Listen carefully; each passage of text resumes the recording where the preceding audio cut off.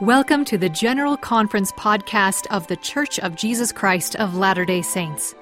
If you've been looking for a way to keep General Conference at the top of your weekly study, this podcast is for you. Each week, we share 2 episodes with messages from the most recent General Conference to connect with and enhance your Come Follow Me and personal gospel study. Today, we'll listen to The Temple and Your Spiritual Foundation from President Russell M. Nelson. We hope you feel inspired by the words of our prophets, apostles, and leaders. My dear brothers and sisters, I'm grateful to be with you this morning to share the feelings of my heart. As you know, we are performing major renovations on the historic Salt Lake Temple. This complex project includes major reinforcement of its original foundation, which has served well for more than a century. But this temple must stand much longer. In late May, I inspected the progress on this massive project. I thought you would appreciate seeing what my wife Wendy and I saw. I think you will see why the hymn, "How Firm a Foundation," has come to have new meaning for us.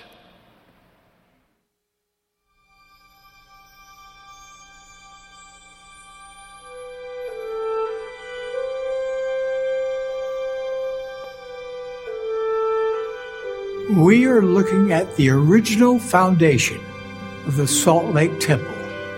I'm standing in an area beneath what was the garden room.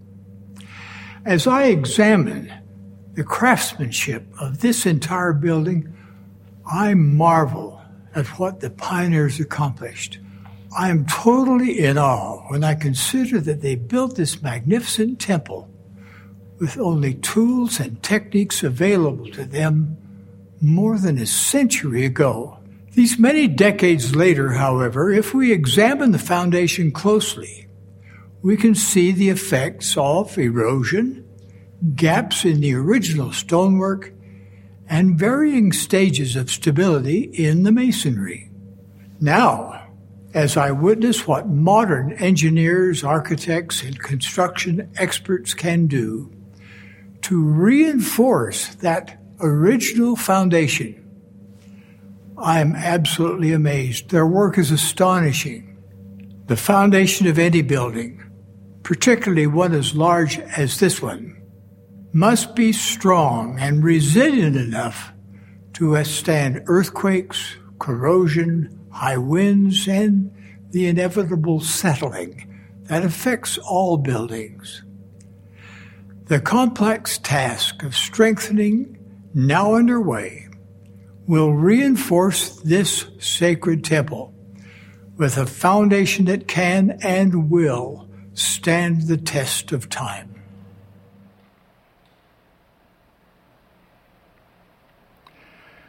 We are sparing no effort to give this venerable temple, which had become increasingly vulnerable, a foundation that will withstand the forces of nature into the millennium. In like manner, it is now time that we each implement extraordinary measures, perhaps measures we have never taken before, to strengthen our personal spiritual foundations. Unprecedented times call for unprecedented measures. My dear brothers and sisters, these are the latter days. If you and I are to withstand the forthcoming perils and pressures, it is imperative that we each have a firm spiritual foundation built upon the rock of our Redeemer, Jesus Christ. So I ask each of you, how firm is your foundation? And what reinforcements to your testimony and understanding of the gospel are needed. The temple lies at the center of strengthening our faith and spiritual fortitude because the Savior and his doctrine are the very heart of the temple. Everything taught in the temple, through instruction and through the Spirit, increases our understanding of Jesus Christ. His essential ordinances bind us to him through sacred priesthood covenants. Then, as we keep our covenants, he endows us with his healing, strengthening power. And oh, how we will need his power in the days ahead. We have been promised that if we are prepared, we shall not fear. This assurance has profound implications today. The Lord has declared that despite today's unprecedented challenges, those who build their foundations upon Jesus Christ and have learned how to draw upon his power need not succumb to the unique anxieties of this era. Temple ordinances and covenants are ancient. The Lord instructed Adam and Eve to pray, make covenants, and offer sacrifices. Indeed, whenever the Lord has had a people on the earth who will obey his word, they have been commanded to build temples. The standard works are replete with references to temple teachings, clothing, language, and more. Everything we believe and every promise God has made to his covenant people come together in the temple. In every age, the temple has underscored the precious truth that those who make covenants with God and keep them are children of the covenant. Thus, in the house of the Lord, we can make the same covenants with God that Abraham, Isaac, and Jacob made, and we can receive the same blessings. Temples have been part of this dispensation from its earliest days. Elijah committed the keys of sealing authority to Joseph Smith in the Kirtland Temple. The fullness of the priesthood was restored in the Nauvoo Temple. Until his martyrdom, Joseph Smith continued to receive revelations that furthered the restoration of the endowment and sealing ordinances. He recognized, however, that further refinement was needed. After administering the endowment to Brigham Young in May 1842, Joseph told Brigham, "This is not arranged right, but we've done the best we could under the circumstances in which we were placed. And I wish you to take this matter in hand and organize and systematize all these ceremonies." Close quote. Well, following the prophet's death, President Young oversaw the completion of the Nauvoo Temple and later built temples in the Utah Territory.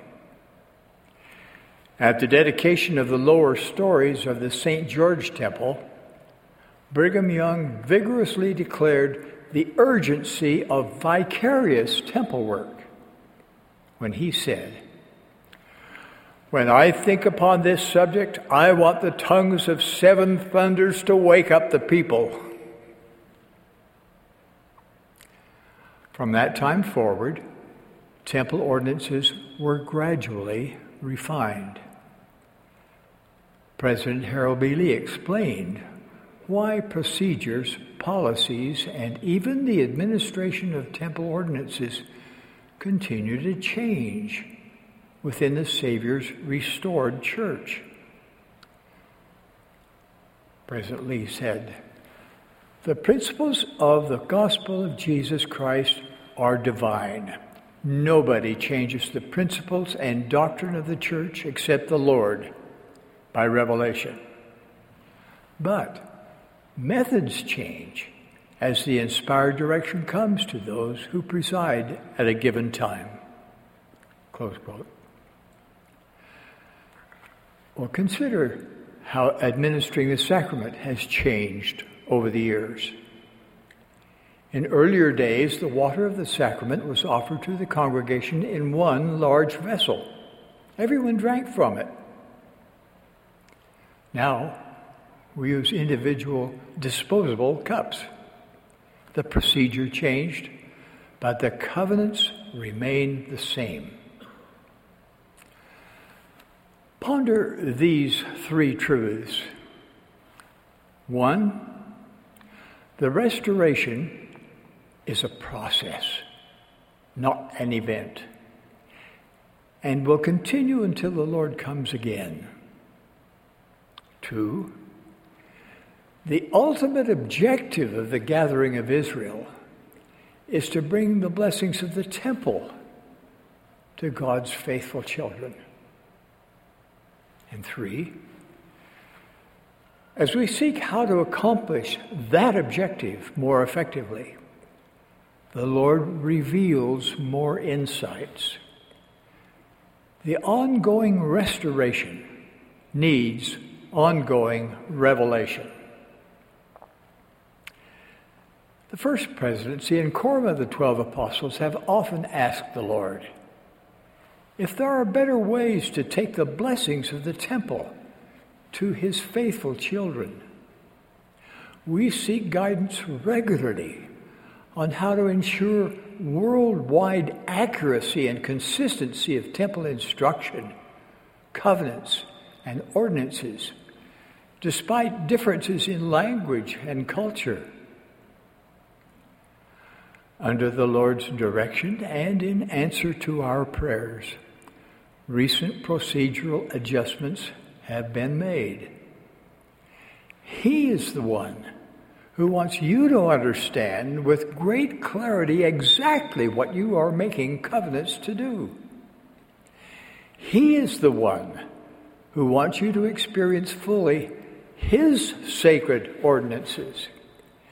He wants you to comprehend your privileges, promises, and responsibilities.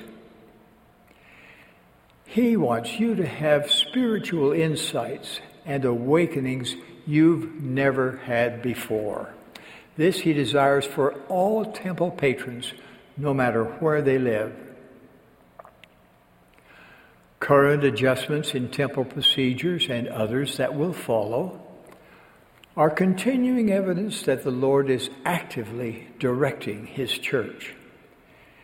He is providing opportunities for each of us to bolster our spiritual foundations more effectively by centering our lives on him and on the ordinances and covenants of his temple. When you bring your temple recommend, a contrite heart, and a seeking mind to the Lord's house of learning, he will teach you. Should distance, health challenges, or other constraints prohibit your temple attendance for a season, I invite you to set a regular time to rehearse in your mind the covenants you have made. If you don't yet love to attend the temple, go more often, not less. Let the Lord, through his Spirit, teach and inspire you there. I promise you that over time, the temple will become a place of safety, solace, and revelation. If it were possible for me to speak one-on-one with every young adult, I would plead with you to seek a companion with whom you can be sealed in the temple. You may wonder what difference this will make in your life. I promise it will make all of the difference. As you marry in the temple and return repeatedly, you will be strengthened and guided in your decisions. If I could speak with each husband and wife who have still not been sealed in the temple, I would plead with you to take the necessary steps to receive that crowning, life-saving ordinance. Will it make a difference? Only if you want to progress forever and be together forever. Wishing to be together forever will not make it so. No other ceremony or contract will make it so. If I could speak to each man or woman who longs for marriage, but has not yet found their eternal companion, I would urge you not to wait until marriage to be endowed in the house of the Lord. Begin now to learn and experience what it means to be armed with priesthood power. And to each of you who has made temple covenants, I plead with you to seek prayerfully and consistently to understand temple covenants and ordinances.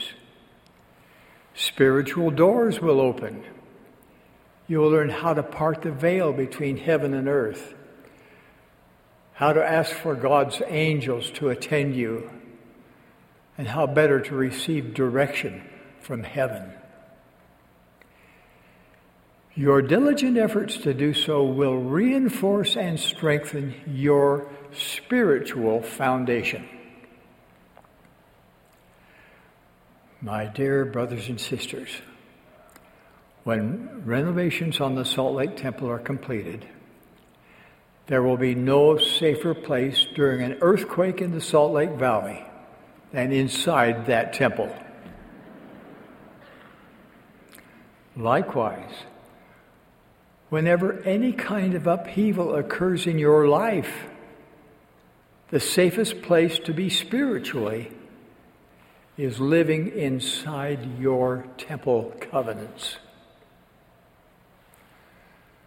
Please believe me when I say that when your spiritual foundation is built solidly upon Jesus Christ, you have no need to fear. As you are true to your covenants made in the temple, you will be strengthened by His power. Then when spiritual earthquakes occur, you will be able to stand strong because your spiritual foundation is solid and immovable.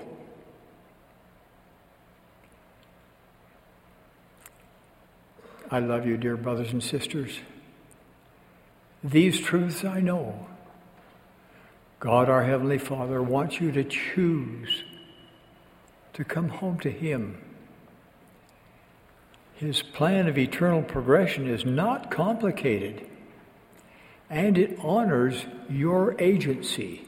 You are free to choose who you will be and with whom you will be in the world to come. God lives. Jesus is the Christ. This is His church, restored to help you fulfill your divine destiny. I so testify in the sacred name of Jesus Christ. Amen. That was President Russell M. Nelson's talk, The Temple and Your Spiritual Foundation, from the Sunday morning session of the 191st Semi-Annual General Conference of The Church of Jesus Christ of Latter-day Saints in October 2021. We hope you learned something and felt something especially for you today as you listened to this message. Thanks for joining us for the General Conference podcast. If you haven't already, be sure to subscribe wherever you listen so you can get new episodes delivered directly to you as soon as they're released. It's a great way to include General Conference in your weekly study. Thanks for listening. Have a great day.